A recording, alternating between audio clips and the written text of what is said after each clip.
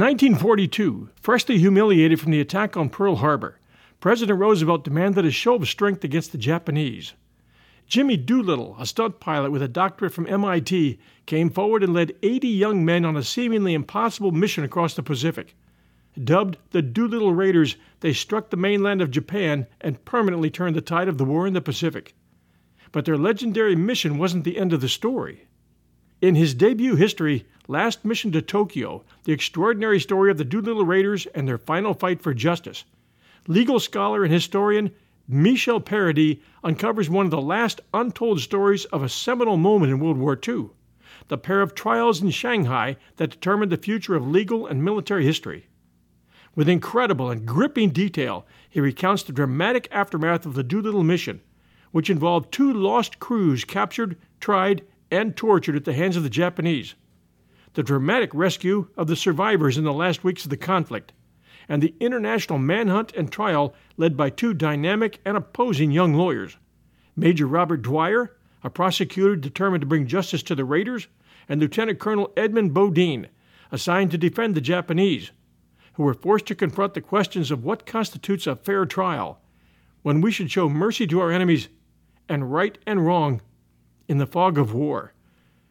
The result is a heart-stopping, perspective-shifting courtroom drama that opens our eyes to a final act in the story of the greatest generation.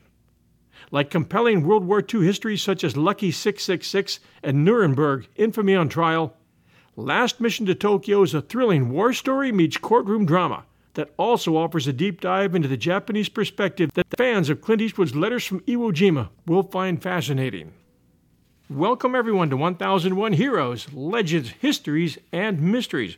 We're very proud to have with us today Michel Paradis, the author of Last Mission to Tokyo, and it's one of those books you absolutely can't put down.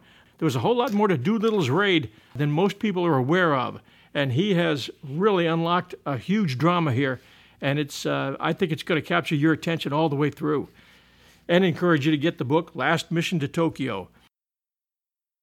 Michel Paradis is a leading scholar and lawyer of international law and human rights. He has won high-profile cases in courts around the globe and worked for more than a decade with the U.S. Department of Defense Military Commission's Defense Organization, which led many of the landmark court cases to arise out of Guantanamo Bay. He also holds the position of lecturer at Columbia Law School, where he teaches on the military, the Constitution, and the law of war. He has appeared on or written for NPR, MSNBC, The New York Times, Washington Post, Wall Street Journal, Foreign Policy, Lawfare, America, The Intercept, and the late Weekly Standard. He lives with his wife, daughters, and Yorkie in Manhattan. Michel Paradis, how are you doing today?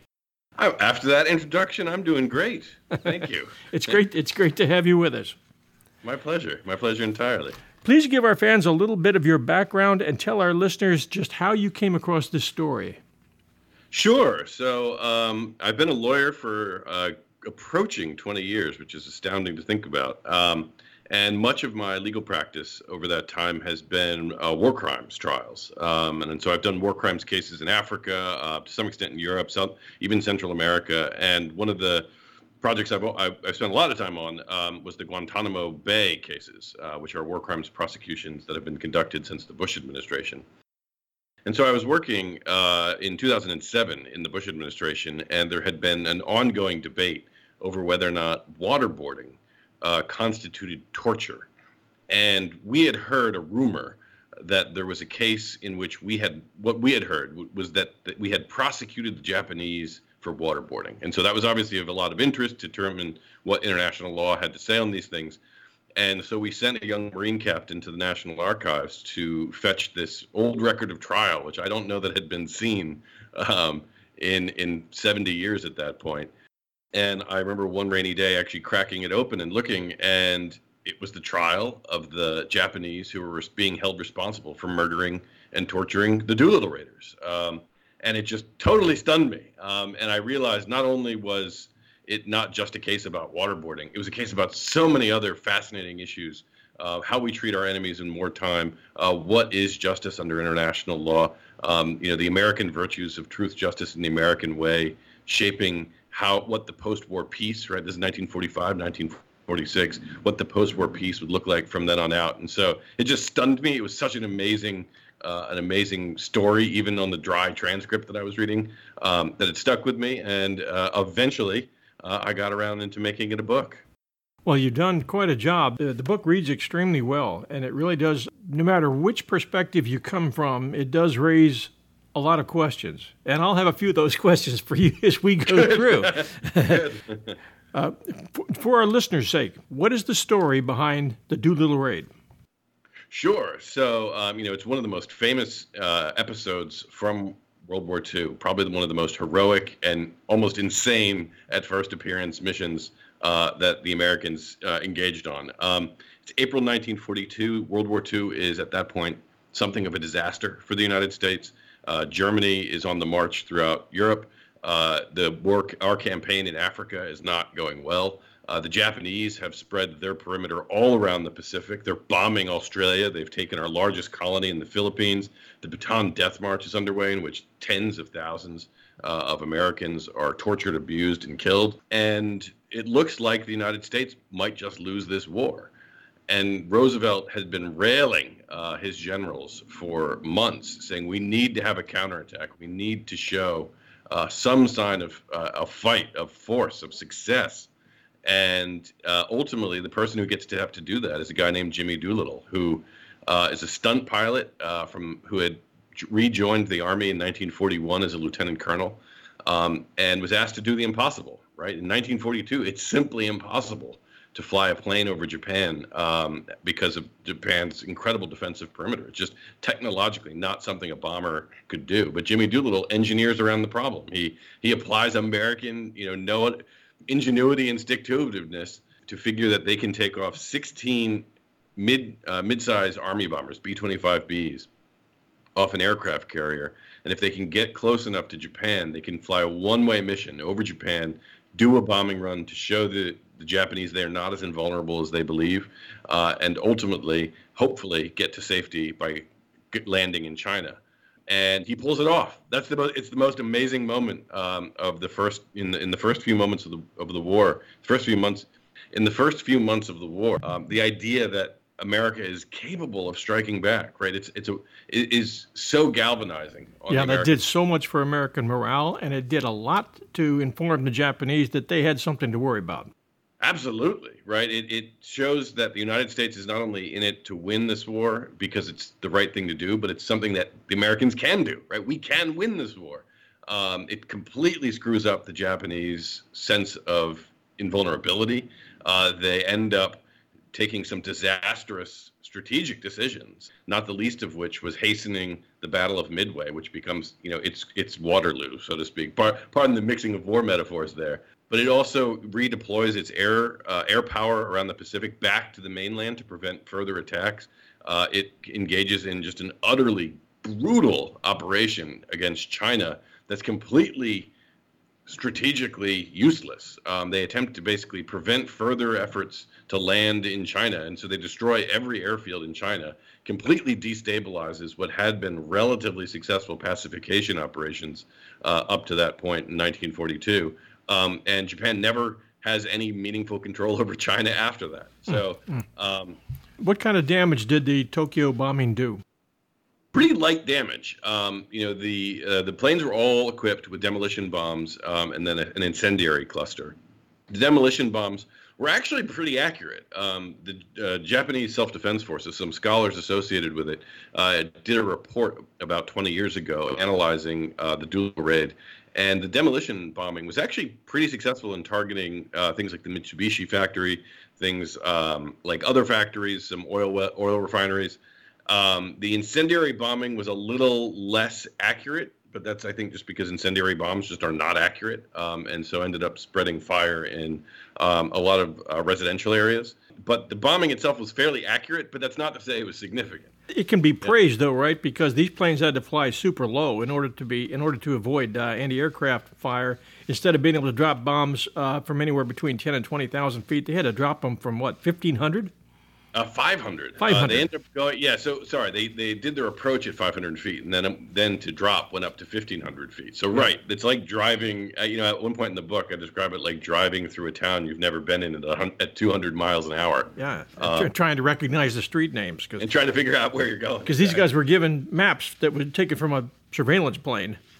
Yeah, the training was good, and to do the job that they did, I think took incredible nerve and steadiness on their part. Absolutely, and practice and skill, because that's sort of one of the things that there's this, certainly in the first half of the 20th century, there was the Howard Hughes impression of what a pilot was, right? These guys who kind of just rode planes like horses. But Jimmy Doolittle was unique, almost uniquely capable of doing something like the Doolittle raid, because he had a PhD from MIT. He would do these things that seemed completely insane, right? He one of his most famous exploits was a blind flying exercise where he took off from an airfield in Long Island, flew 14 miles overhead, and landed without ever being able to see a foot in front of him. Did he paint the windshield, or was it?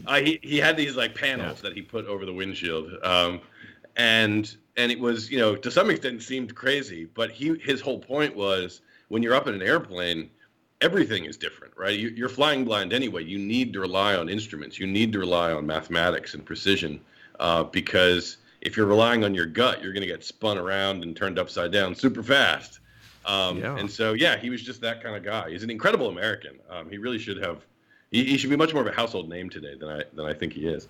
I remember the first time up in a small plane with my sister as pilot, and I was kind of shocked. I said, "Sis, we can't look through the window and see the runway. What's going on here? How are you going to manage this thing?" So, it's a weird feeling. And back then, they were only just a few decades away from really the invention of the plane. So. It's the iPhone of the era, right? It's this completely new invention that is completely changing society, and people are still learning how it works. One of Doolittle's other exploits, which I think is, in reflecting back on its impact at the time, it's difficult to understate how significant it was. Is he was the first American to ever fly across the country in 24 hours. Now that today seems, oh my God, a 24-hour flight across the country seems horrible, right? How many connections would you have to do to have something like that happen, to get from Boston to Los Angeles? But this is a time when, trains only went 70 miles an hour.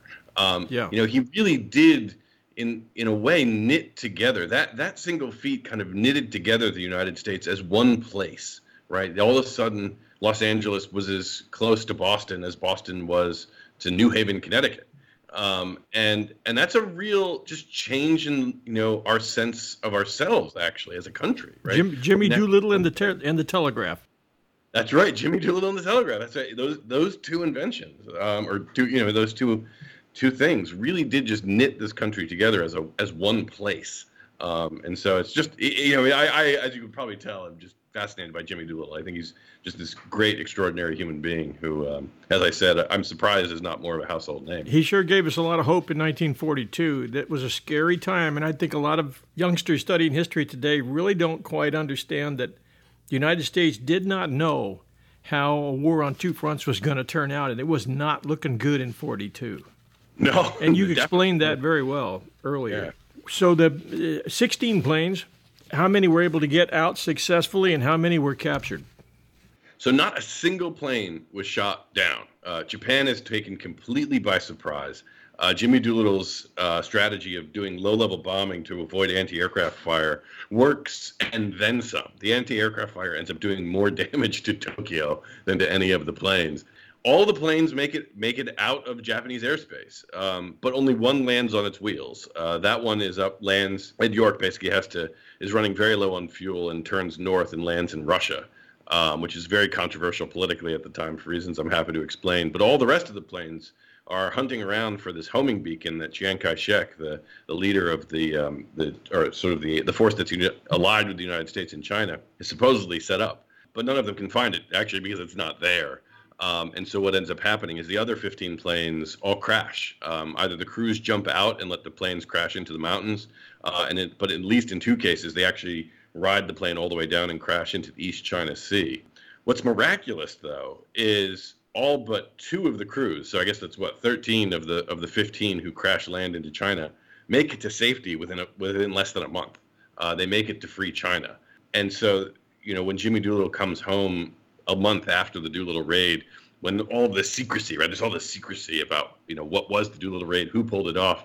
FDR tells his press secretary, say the planes must have left from Shangri-La to misdirect the Japanese. So when Doolittle comes back and it's revealed that he was the one who did it and that nearly all the crews survived, all the men survived, it's just this incredible moment, right? The fireworks are going off. It's this, the United States can finally take some comfort in that through kind of, again, American grit and ingenuity, we were able to do what everyone at the time thought was impossible, to take the fight directly to Japan. We'll return to our show right after this message from our sponsors. Discover why critics are calling Kingdom of the Planet of the Apes the best film of the franchise. What a wonderful day! It's a jaw-dropping spectacle that demands to be seen on the biggest screen possible. We need to go. Hang on. It is our time. Kingdom of the Planet of the Apes. Now playing only in theaters. Rated PG-13. Some material may be inappropriate for children under 13. Hey, it's Kaylee Cuoco for Priceline. Ready to go to your happy place for a happy price? Well, why didn't you say so? Just download the Priceline app right now and save up to 60% on hotels. So whether it's Cousin Kevin's Kazoo Concert in Kansas City, go Kevin, or Becky's Bachelorette Bash in Bermuda, you never have to miss a trip ever again. So download the Priceline app today. Your savings are waiting. Go to your happy place for a happy price. Go to your happy price, Priceline. And now, back to our show. But 2 of the crews, as you probably guessed, don't make it out. Two of the men ultimately die in one of those plane crashes off the East China Sea that I talked about. But then the 8 crew members, 5 from one plane, 3 from the one that crashes into the sea, get captured by the Japanese in China. And that's really the jumping off point for my book, is this, what happens to those who can't make it out safely. And describe what happened to those prisoners and how long they were incarcerated, how that path went for them. It did not go well. They were all rounded up, taken prisoner, put into the custody of the Japanese Kempei Tai, which is this kind of secret police clandestine service that the Japanese army is running.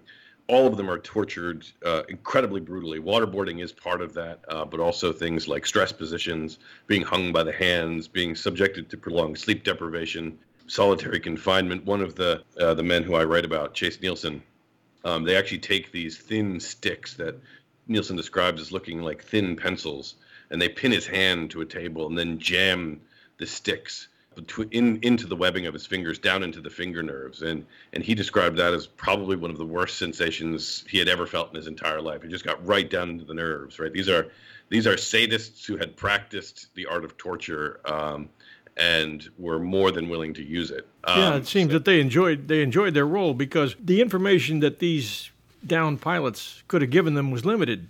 All they knew was that they were sent on a mission to bomb Tokyo. They bombed Tokyo. They crash-landed in China, period. That's all they knew. Yeah. So for years, they're being held and tortured in Japanese holding cells. Yeah, they're being tortured in Japanese custody, and in fact, they didn't even know the mission was to attack Japan until they were 2 days out at sea. They all rendezvoused. They did a lot of training where they clearly were going to be doing something unique, because they had to figure out how to get a plane up in 500 feet. But they rendezvoused off a deck. Off the deck, right? Well, they don't say off the deck; they just say 500 feet. Off a deck, pitching in high seas. That's right. And so they rendezvous in Alameda, California. Get on, see their planes loaded onto an aircraft carrier, and then it's only 2 days when they're out at sea that the captain of the ship breaks in and says, "This task force is bound for Tokyo," and that's the first time they actually find out what their mission is. So it's a really incredible, the incredible act of bravery and duty. To go into something that's, is dangerous. That's the only thing they're told, that this is going to be a dangerous mission. But to commit to something that, I think in their honest moments, they probably understood might be the last thing they ever do. It's an incredibly dangerous thing they did. Explain what function Major Ray Nichols had and Operation Magpie. Yeah. So Ray Nichols is an interesting character all by himself. He's the head of an Office of Strategic Services commando team that had been fighting the Japanese in the Burmese jungle throughout much of 1944, 1945, but then gets tasked a few days after the bombs drop on Hiroshima and Nagasaki that the OSS's new mission is going to be rescuing American prisoners of war all around China. And Nichols is put in charge of a team that's tasked with getting a prisoner of war camp, liberating a prisoner of war camp on the outskirts of Beijing called Feng Tai. And he and his team fly over, drop down in the early evening, are beginning, this is on 2 days after the emperor has surrendered. And they think, okay, we're in a truce. But sure enough, some pops start going off from the... Yeah, somebody hadn't made the phone call. Someone hadn't gotten the memo. That's right. So they take some fire. A Japanese lieutenant kind of rushes out, basically rescues them from this field and explains, had you guys dropped a couple hours later, you would have definitely been killed because the enlisted don't know, right? They didn't get the memo. The enlisted don't know that the war is over, and it's only the officers who've been told. But through his negotiating skills with the warden of the Feng Tai prison, he ultimately liberates 500 Americans and Europeans who are being held as prisoners of war there. They have this massive victory party in a hotel that Nichols repurposes as their barrack. That was in Beijing, the Grand Hotel des Wagons-Lits, which was an old geisha house that they repurposed into their bachelor's officers' quarters for liberated prisoners of war. But while this victory party is going on, Nichols hears a rumor that the Doolittle Raiders were being held at Feng Tai. And no one believes that, right? Because the Doolittle Raiders, by this point, are all believed to have been killed, right? The 8 who are captured were all believed to be killed back in 1943. But he nevertheless gets in the face of the prison warden at Feng Tai. And within a few hours, the warden brings out 3 very emaciated Americans who had been just freshly shaved and buzz-cutted. And Nichols goes up to one, a sort of soft-spoken Utahn by the name of Chase Nielsen, and asks him who he is. And he says, "I'm Chase Nielsen. I was a Doolittle Raider." And Nichols kind of gets this wry smile and says, "Look out for this guy. He's off his rocker." Because it's Lazarus back from the dead. Yep. Unbelievable. And then he gets the rest of the story. He finds out that there's one guy still barely alive. I think he was on his last breath when Nichols got there, right? Yeah, George Barr. Was an orphan from Brooklyn who'd taken on the Doolittle Raid. Actually, had his birthday on the USS Hornet before the mission, and is near death. One of the other Doolittle Raiders who was captured, a guy named Robert Mader from Ohio. He had already died of starvation. Three of the Doolittle Raiders are executed in October of 1942, and that's what everyone believes actually happens to all the Doolittle Raiders. But the 5 who are not executed are held in secret prisons, essentially, subject to what the Japanese called special treatment. And one of them, dies of malnutrition in the December of 1943. George Barr is literally on the verge of dying in August of 1945, but for the grace of God and Ray Nichols, would have. Probably within a few weeks, but is ultimately rescued and taken into a hospital in Beijing. Who was Ham Young? So Ham Young is, again, certainly not someone who's a household name. He was, one of the leading lights of the military legal profession in the 1940s. He was the founder of the Judge Advocate General School, which ultimately establishes itself in Ann Arbor, Michigan. He sort of sets out, he's a serious guy. He sets out, he's written books on constitutional law. He's a career military lawyer at a time when military law is only kind of law, right? It's the old joke used to be that military law is to law what military music is to music. And Ham Young really just sets out to change all that, to make the legal profession a much more serious enterprise within the military, to make law a serious enterprise in the military. And he happens to be stationed as the top lawyer in China for General Wedemeyer at the end of the war. And the Doolittle Raiders, after they're rescued by Ray Nichols, the 3 Doolittle Raiders who are healthy enough to travel, get brought to Ham Young's headquarters in Chongqing, China. And Ham Young sits them down and basically says, what happened? And he asks because at that very time, the United States has decided as a matter of policy to conduct war crimes trials of the captured Nazi and Japanese war criminals, which is itself kind of a radical innovation that comes from the end of the World War. It was not uncommon throughout history to just execute your enemies. Round them up and kill them. Forget the trial. Absolutely. Don't bother with the trial. And that wasn't even kind of a hypothetical. At the Tehran conference, where Roosevelt, Churchill, and Stalin meet for the first time, Churchill described Stalin as having proposed over dinner, why don't we just make a list of the top 50,000 Nazis and execute them? And Roosevelt is reported to have sort of jokingly replied, well, what about 49,000? Wouldn't that be sufficient as a matter of humanity? So he ends up taking 1,500 of their top scientists and splits them with Russia. That's true too. And brings them over to one of our Air Force bases in Ohio, where a lot of secret testing is done. Right. Yeah. Well, that's certainly true. I'm not going to give you a rosy-colored picture of either World War II or the post-war period. But the idea that anyone would I've still got it in for Hirohito, and I'm going to talk to you about that in a minute. Oh yeah, absolutely. We can definitely talk about that. Do you have any extra bumper stickers that say "Hang Hirohito"? I might be a little late, but yeah, it might be a little late. You'd have to hang his dead body. Although the British used to do that. They used to try people posthumously for treason, and then hang their corpses after having dug them up. That's creative.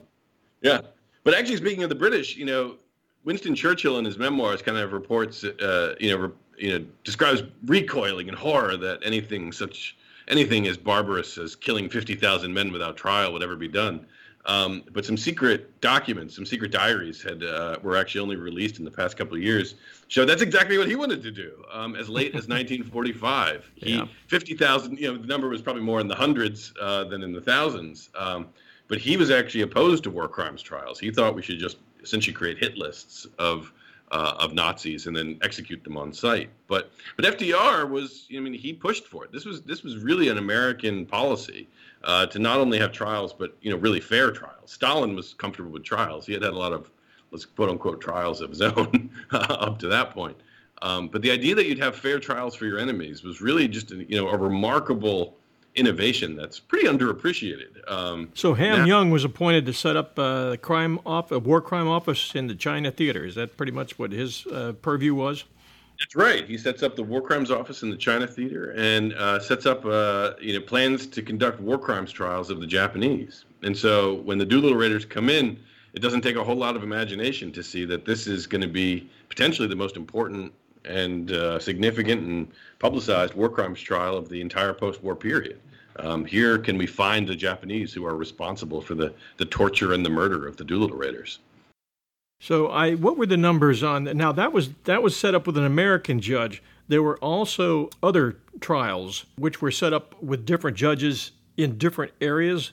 One was in Australia. They had an ongoing, I think, trial there in Australia under a different judge. Yeah. They had lots of, all the Allied powers, to one degree or another, conducts war crimes trials. Different places too. So the Dutch, for example, conducted a number of war crimes trials in Indonesia. The Australians conduct them both in Australia, but also in the South Pacific Islands like Ambon. There are a number of trials conducted there. What surprised me was that those other trials managed to find 5,000 Japanese military guilty, and of those 5,000, I believe they hung 900. But the American-led trial, if I have this right, only found a couple dozen guilty and hung 9. That can't be right. The United States conducted trials all throughout the Asia-Pacific theater. The Navy conducted them. Army did most of them in China, around Hong Kong, around Shanghai. A number were conducted in Japan. The death sentences certainly would have. So the number of men tried was definitely well within the hundreds across all these trials. I don't know that we got into the thousands. The The Australians had a tendency to conduct mass trials where like 100 people would be on trial at the same time. The Americans resisted that and typically only tried about, at most a few dozen at a time. At one point in your story, it reads, no one reasonably expected Hirohito to be shipped off to Shanghai for trial. And I made a note of that, and I wrote in capital letters, why? How did he differ from Hitler? And then I listed 6 things just off the top of my mind, which should have the first of which should have put him on a rope. Yeah. So the trial or lack thereof of Hirohito is probably one of the most controversial decisions that MacArthur makes when he's acting as the supreme commander in post-war Japan. I think when I wrote that passage, it was primarily because in addition to the army trials, like the one I read about in Shanghai, there were the international war crimes trials. So like Nuremberg in Germany, there was a counterpart to that in Tokyo called the Tokyo Tribunal, where the United States, Australia, France, the United Kingdom, India, China, and 1 or 2 other countries whose names are slipping my mind just right away, Holland, all sort of jointly prosecuted the top, what were called the Class A war criminals in Japan. And that's where, for example, Hideki Tojo is both tried and then executed. Yamashita got his, Tojo got his. Tojo got it. Well, Yamashita is tried in one of the individual army ones, like the one I read about. That was a pure American court that was conducted in the Philippines. General Hama, who was responsible for the Bataan Death March, he was tried in the Philippines and executed there. And with Yamashita's name, that will segue us to what difficulties did the prosecution face? And please explain the roles and personalities of Dwyer and Hendren, which made a great part of the story. Oh, great. Thank you. So Robert Dwyer is a fascinating figure. He's this lawyer, the scion of a popular politician in Rochester, New York, goes to Harvard Law School, has a very bright future ahead of him, runs for office on the Republican ticket in 1934, and loses because FDR is just trouncing everybody, right? This is the Democratic wave of the New Deal. And so kind of embitteredly leaves politics, but then becomes a fairly prominent lawyer in Rochester, is approaching 40 when he gets drafted into the Army in World War II, and does some very boring jobs as a weatherman before he gets himself into Ham Young's JAG school in Michigan. Takes the chance to take a deployment to China. Is the junior legal officer for the 14th Army, the Flying Tigers, and on one particular day in October, someone hands him a file, a fairly thin file, but a file nevertheless, saying, "Can you put together the case against the Japanese responsible for murdering and torturing the Doolittle Raiders?" Big job. A lot of digging. A lot of digging. No small job. Yeah, that's right. Because no one really knows who is responsible, right? There's this kind of that's the real big problem he in particular ends up struggling with. On the one hand, you can say, well, sure, Hirohito, sure, Tojo, sure, but those people are already sort of slated for political reasons to be tried in Tokyo. Yeah, they've already got files on those guys. Yeah, but they did a lot of different stuff. The Doolittle Raider was only one of the potential crimes they could have been charged with. But also, it's ultimately a problem where the responsibility is extremely widely shared, right? It goes all the way high up like that, but it also spreads to every guard who handled the Doolittle Raiders, the prison warden who detained them both in Shanghai and then later in Nanking and then later in Beijing. He found some key witnesses among the friendlier guards, right?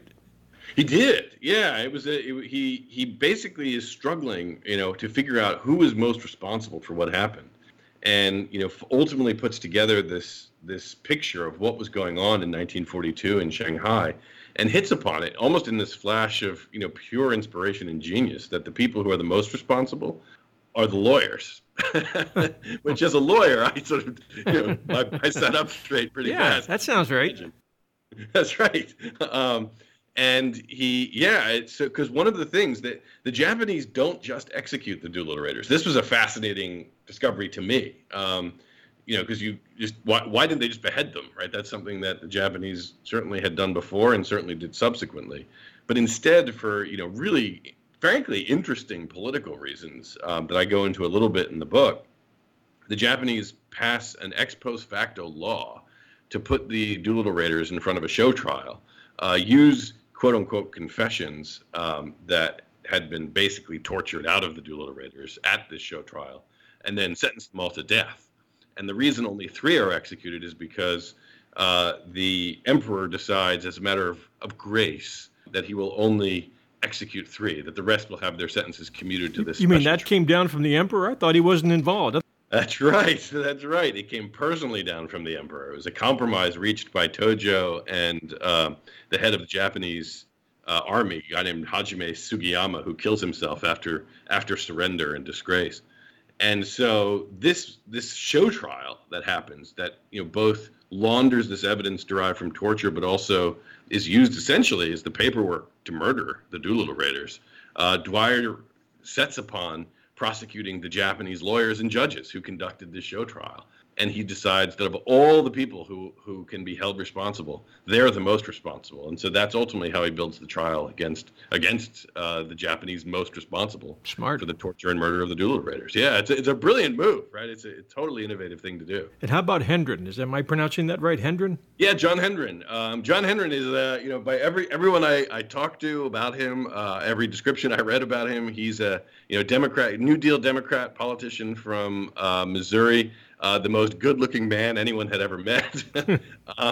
He was, incredibly poised and reasonable. Not the brightest bulb in the box, but he didn't need to be because he was, so charming.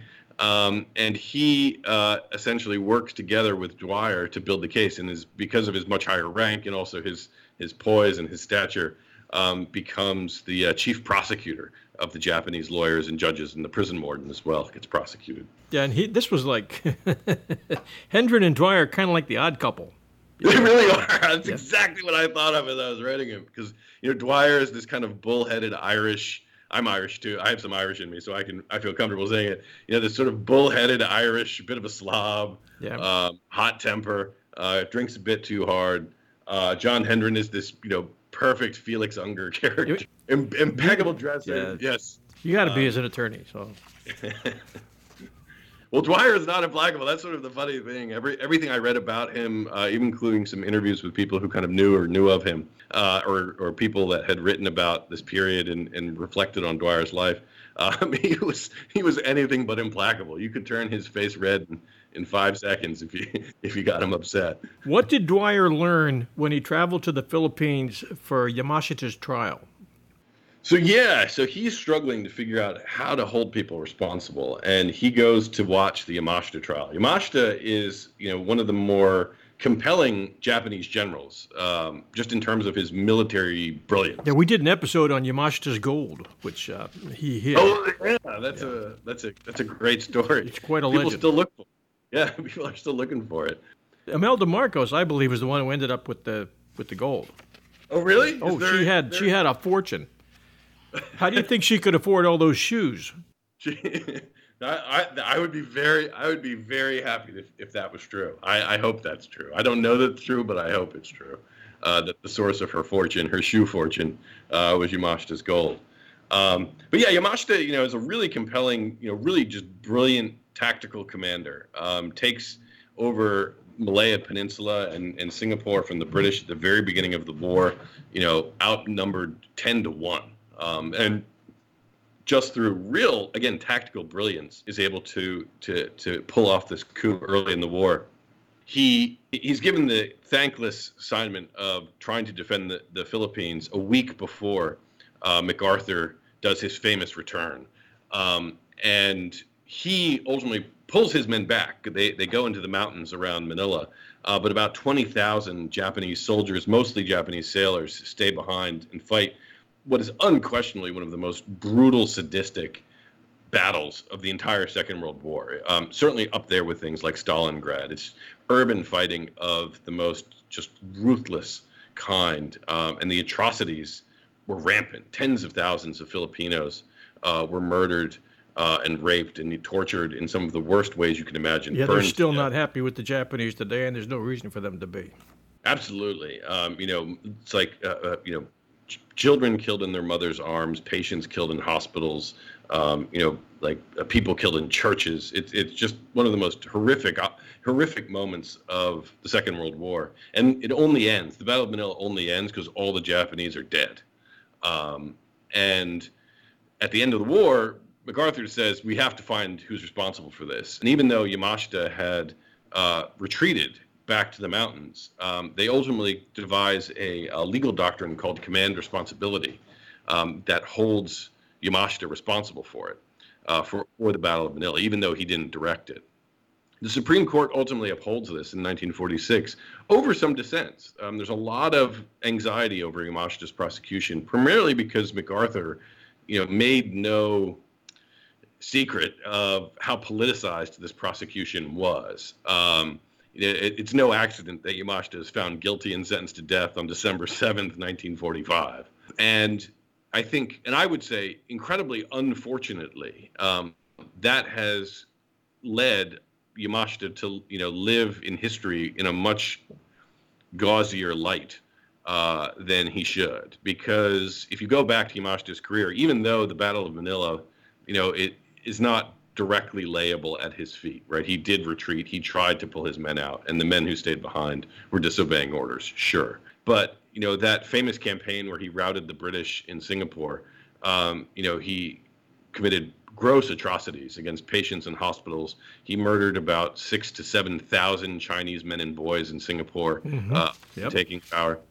He was actually one of the leading fascist generals in the Japanese army. He had initiated, not initiated, but certainly sponsored a coup in 1936 that ends up completely destabilizing Japan's democratic government and leads it down this path so that it becomes the sort of imperial, terror state that it does in the early 1940s.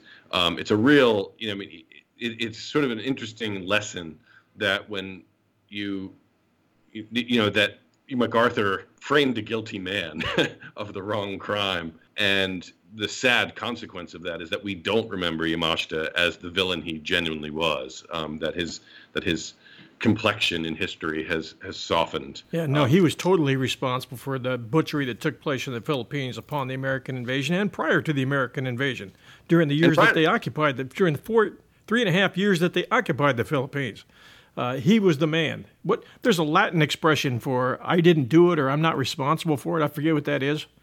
Latin expression. You should know. You're an attorney. You should be popping this stuff. As an attorney and as a Jesuit-educated young man, I should definitely be much more up on my Latin. But nolo contende or something like that. Yeah, nolo contende. Yeah, that's not a bad one. He has no defense essentially. We've set up the prosecution with Dwyer and Hendren. Let's set up the defense. So the defense attorney, the lead defense attorney in the Doolittle case, was almost just as fascinating to write about as Dwyer was, and was sympathetic for many different reasons, but almost equally so. I actually, for a war story that's about a trial, I actually found this story utterly heartwarming and inspiring for a lot of reasons I'll get to. But Ed Bodine, is a pilot. He is a liaison combat pilot, gets the Silver Star for action against Japan in China in 1945. He's, redeployed to Shanghai in the late 1945 period when, Americans are being sent home by the 100, if not 1,000 each week. It's the great redeployment. There's no reason for him to stay in Shanghai anymore, right? They don't need any more combat pilots. But he has fallen desperately in love with a beautiful Russian woman who is the concierge at the Broadway Mansions, which is the bachelor's officers' quarters that the Army takes up in Shanghai. And so he needs a reason to stay, and he needs a good reason to stay. From Russia with love. From Russia with love, that's exactly right. And he ultimately gets asked, does he want to be the defense lawyer for the Japanese in the Doolittle trial? And, I think his instinctive answer is no. No one wants this job. Are you kidding? Are you kidding? Right. But it gives him a reason to stay. And he had done a little bit of night school. He kind of probably failed out of law school, but he had done a little night school, so he knew a little something. And he takes the job reluctantly, kind of assuming, I think, initially, that his job is to just stand there, right? Be a good-looking potted plant for these guys who are guilty of sin, so that they can be executed and it can look as reasonable as possible for the papers. But what's really just I found his story actually really inspiring, because he decides ultimately that he can't do that, right? That he has to actually give them the defense he would want to be given if he darn found sense of justice always gets in the way. That darn golden rule. Everyone always gets bitten by that, doesn't he? Yeah. So he just commits to putting on the best defense that he can, even though he's grossly unqualified to be doing what he's doing, and really I think can be credited in some ways with ensuring that the trial of what becomes really the trial of a trial, the trial of the Doolittle Raiders trial. Mm-hmm. Is itself a fair trial, right? It's everything that the Japanese trial of the Doolittle Raiders was not. I kind of just found the whole story, the whole interaction between Dwyer and Bodine, who in real, who outside the courtroom were actually bosom buddies, good drinking buddies. And Dwyer's actually in love with Bodine's girlfriend as well. Great. Right. There's a lot of dynamics going on. But that these two guys have really just clear, passionate visions of what's right and wrong. And they're both right. You can make it, a good argument for both of them being right. And they just, in a good faith way, fight it out in a courtroom, right? They care about the truth. They care about justice. They care about, all the things that we used to call the American way of life. I don't know. So for that reason, I actually found it to be this really inspiring study of heroism of all sorts of different kinds, and people really, fighting for what they believe in, fighting for what's good and true and just, and trying to make the world a better place as a result. Yeah, you give us all a glimpse of the best of human nature. And the worst. There's plenty of the worst in there, too. Yeah. John Grisham gave you a great review. Last Mission to Tokyo is a thoroughly compelling true story of legal intrigue in the most unexpected of settings. Impeccably researched and beautifully written, it captures the reader with the first sentence and never lets go. Thank you. Yeah, that was really flattering that he said that. John Grisham was probably the first author of real books that I ever read when I was a young man. So it was really heartwarming to see that he liked the book. Well, he's a great writer. Should we tell our listeners how this trial ended up?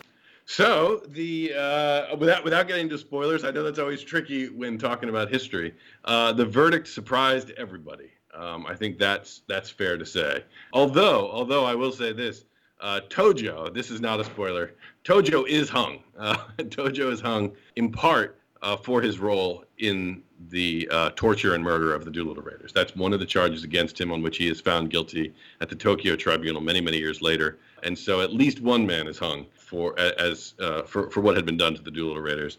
But the verdict of the trial, which is the centerpiece of this book, it surprised everybody. I'll say that. Yeah, I think what you could do without giving away too much is tell us maybe 3 big points that the defense worked on. Sure. So I think the defense really ends up trying to to the extent the prosecution's putting a trial on trial, one of the strategies the defense has to do or seizes upon is to try and justify the trial, to defend the trial, right? So we're using the word trial a lot here. But they do that in 2 ways. One is they try and show that, particularly the general who's being held responsible, a guy named Shigeru Sawada, not only was not directly involved in the show trial, but also was, had actually taken steps to try and stop the death sentences from being imposed. And that was a huge revelation. They also tried to show that the Japanese, and this was really sort of one of the more, jarring but, amazing parts of the story, is that they tried to basically show that the Doolittle Raiders had, in fact, committed some atrocities against the Japanese to try and muddy that water. And then that was based on their confessions, right? Yeah, based on their confessions. Which was forced confessions. And right. Yeah, maybe an incendiary bomb missed its target by a few hundred yards. That's right. That's about as bad as it got, right? Well, they didn't jump out of their planes and torture 6-year-olds. No, certainly not. Certainly not.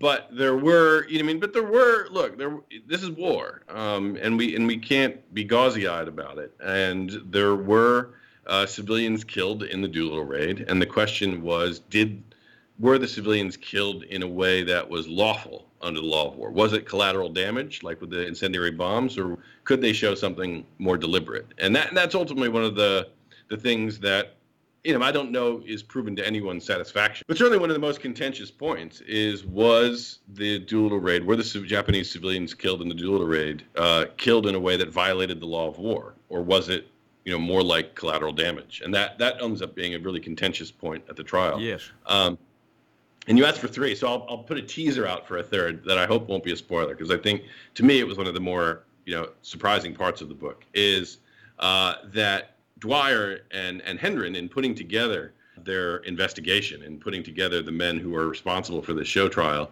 they missed somebody, and they missed somebody big. And that ends up being, I think, pretty consequential at the trial, too. Good one. Good one. I think what upsets so many people about justice when it's done right is that there's no tit for tat. You can get a guy who's got a record as long as your arm, who's got all kinds of murders and crimes behind him. But the only thing that matters in the final decision is what happened in relation to this crime that's being tried. And it's the same thing in the war crimes trials. You can't say, well, okay, Japan, without provocation, attacked the United States and for a period of 4 years ignored all international law with regard to captives, committed all kinds of atrocities that went far beyond. I'm sorry, they did. They went far beyond the atrocities committed by the Allies in terms of their barbarousness. And yet we're supposed to give them equal justice under the law. That's the hardest part, I think, for a lot of people to accept. Yeah, it is. It's incredible. That's why Churchill said we should just shoot him. It's not... The impulse for revenge is as old as time. It's as old as the earliest legal codes. The Code of Hammurabi, an eye for an eye, a tooth for a tooth. And I think what marks, I'll use the word, what marks progress, what marks civilization, is our ability to take that moment at the end of World War II, the United States, and when I say our, to take that moment at the end of World War II to say, we did not just fight this war the way our enemies did, right? We didn't do that. We didn't just fight to win. We didn't fight just for power. We fought for something. We fought for values. And so these ideas that we had in the United States, things like the rule of law, right? The thing that's so hard to swallow, right, when our desire for revenge is at its hottest. Mm-hmm. The idea that we have to be fair to our enemies. My God, right? It's the most controversial part of the New Testament, or at least it's the hardest part to keep up with. Yes. And that we had this moment where we had real, uncontested power over the entire world. We're the only country with a nuclear bomb at that point. And we took that moment not to spike the football, not to, hang the enemy the way, Caesar used to hang the defeated Gauls, like in some great giant parade in square. Mm-hmm. We said we fought this war for a reason, and we're going to stick to it. The world that's going to come after this war is going to be the world that we take for granted in the United States, with things like the rule of law, with things like equality and justice and fairness and human rights. Like, these are not universal values by any stretch of the imagination. You're right. In 1945. They're not today. They're barely today. But I can tell you that from 1945 on, they have become part of international law in ways that, would have seemed almost comical, right? Dreamy and idealistic and absurd, utopian in the 1930s. But within, a few years of our winning the Second World War, not only do you have trials like Nuremberg, like the one I read about, where, fairness is extended to enemies, not just revenge, but you have things like the Universal Declaration of Human Rights. You have things like the Geneva Conventions of 1949, which ban torture, which ban murder, which ban outrages upon human dignity, which treat, and give prisoners of war an entitlement to be treated with dignity and respect. None of that is, is even a glint in anyone's eye in 1940. Yet we take this moment in 1945 really remake the world in our best image. And certainly, we're not perfect, of course. We're a country. We're people. No one's perfect. Well, I think we're a few steps above the Taliban. But we're like 50 steps above the Taliban, and we're 50 steps above the Germans, right, of 1940. And that's sort of that's one of the lessons, again, I take, there's a lot of cynicism these days, and there's a lot of cynicism about American history these days, and I find that really unfortunate because, we can't learn anything. We can't, set positive goals in our own lives if we don't look back to our history for inspiration. Oh, I couldn't agree with you more. It's one of the reasons I podcast history. I try to point out that we tend to see, especially in today's education, we tend to look at things through today's filter and then try and judge what was done 100 years ago or 200 years ago as it applies to today's filter.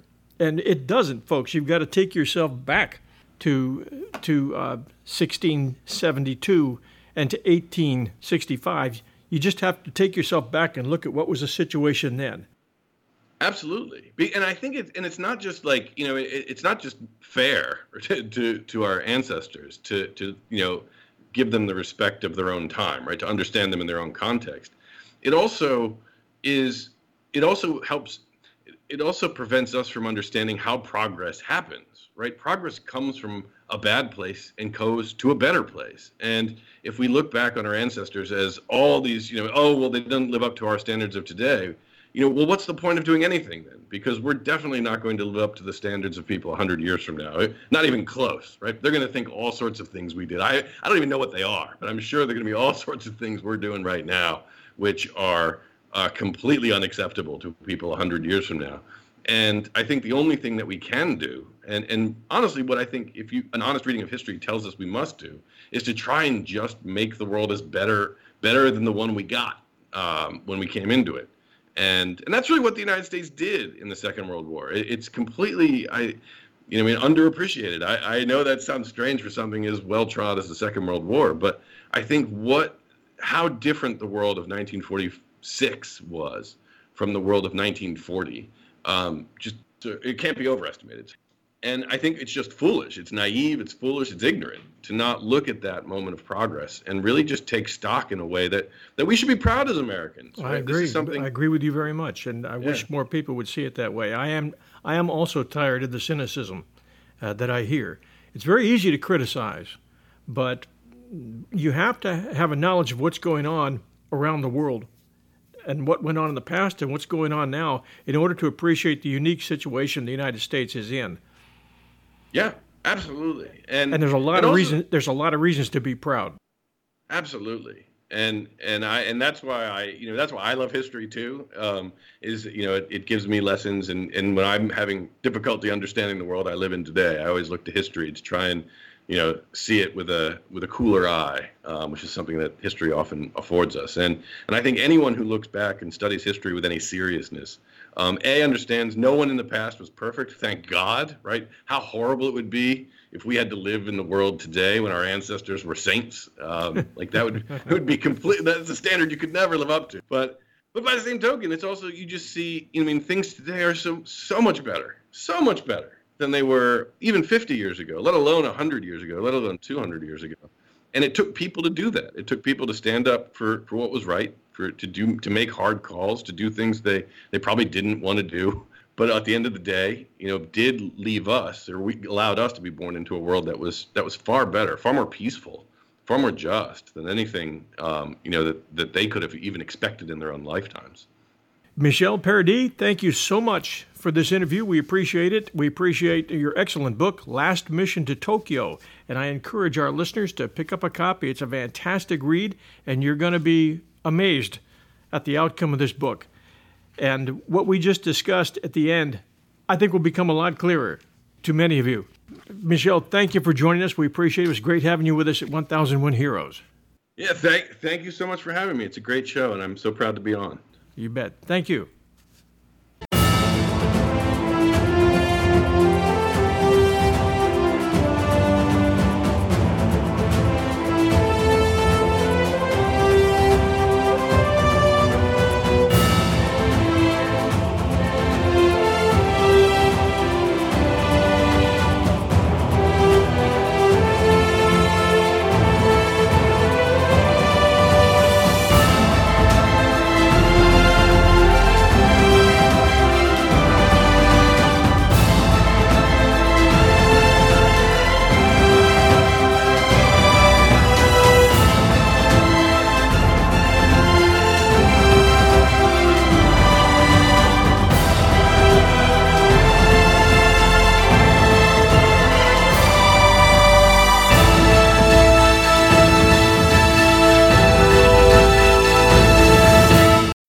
When you need mealtime inspiration, it's worth shopping Kroger, where you'll find over 30,000 mouth-watering choices that excite your inner foodie. And no matter what tasty choice you make, you'll enjoy our everyday low prices, plus extra ways to save, like digital coupons worth over $600 each week. You can also save up to $1 off per gallon at the pump with fuel points. More savings and more inspiring flavors make shopping Kroger worth it every time. Kroger, fresh for everyone. Fuel restrictions apply.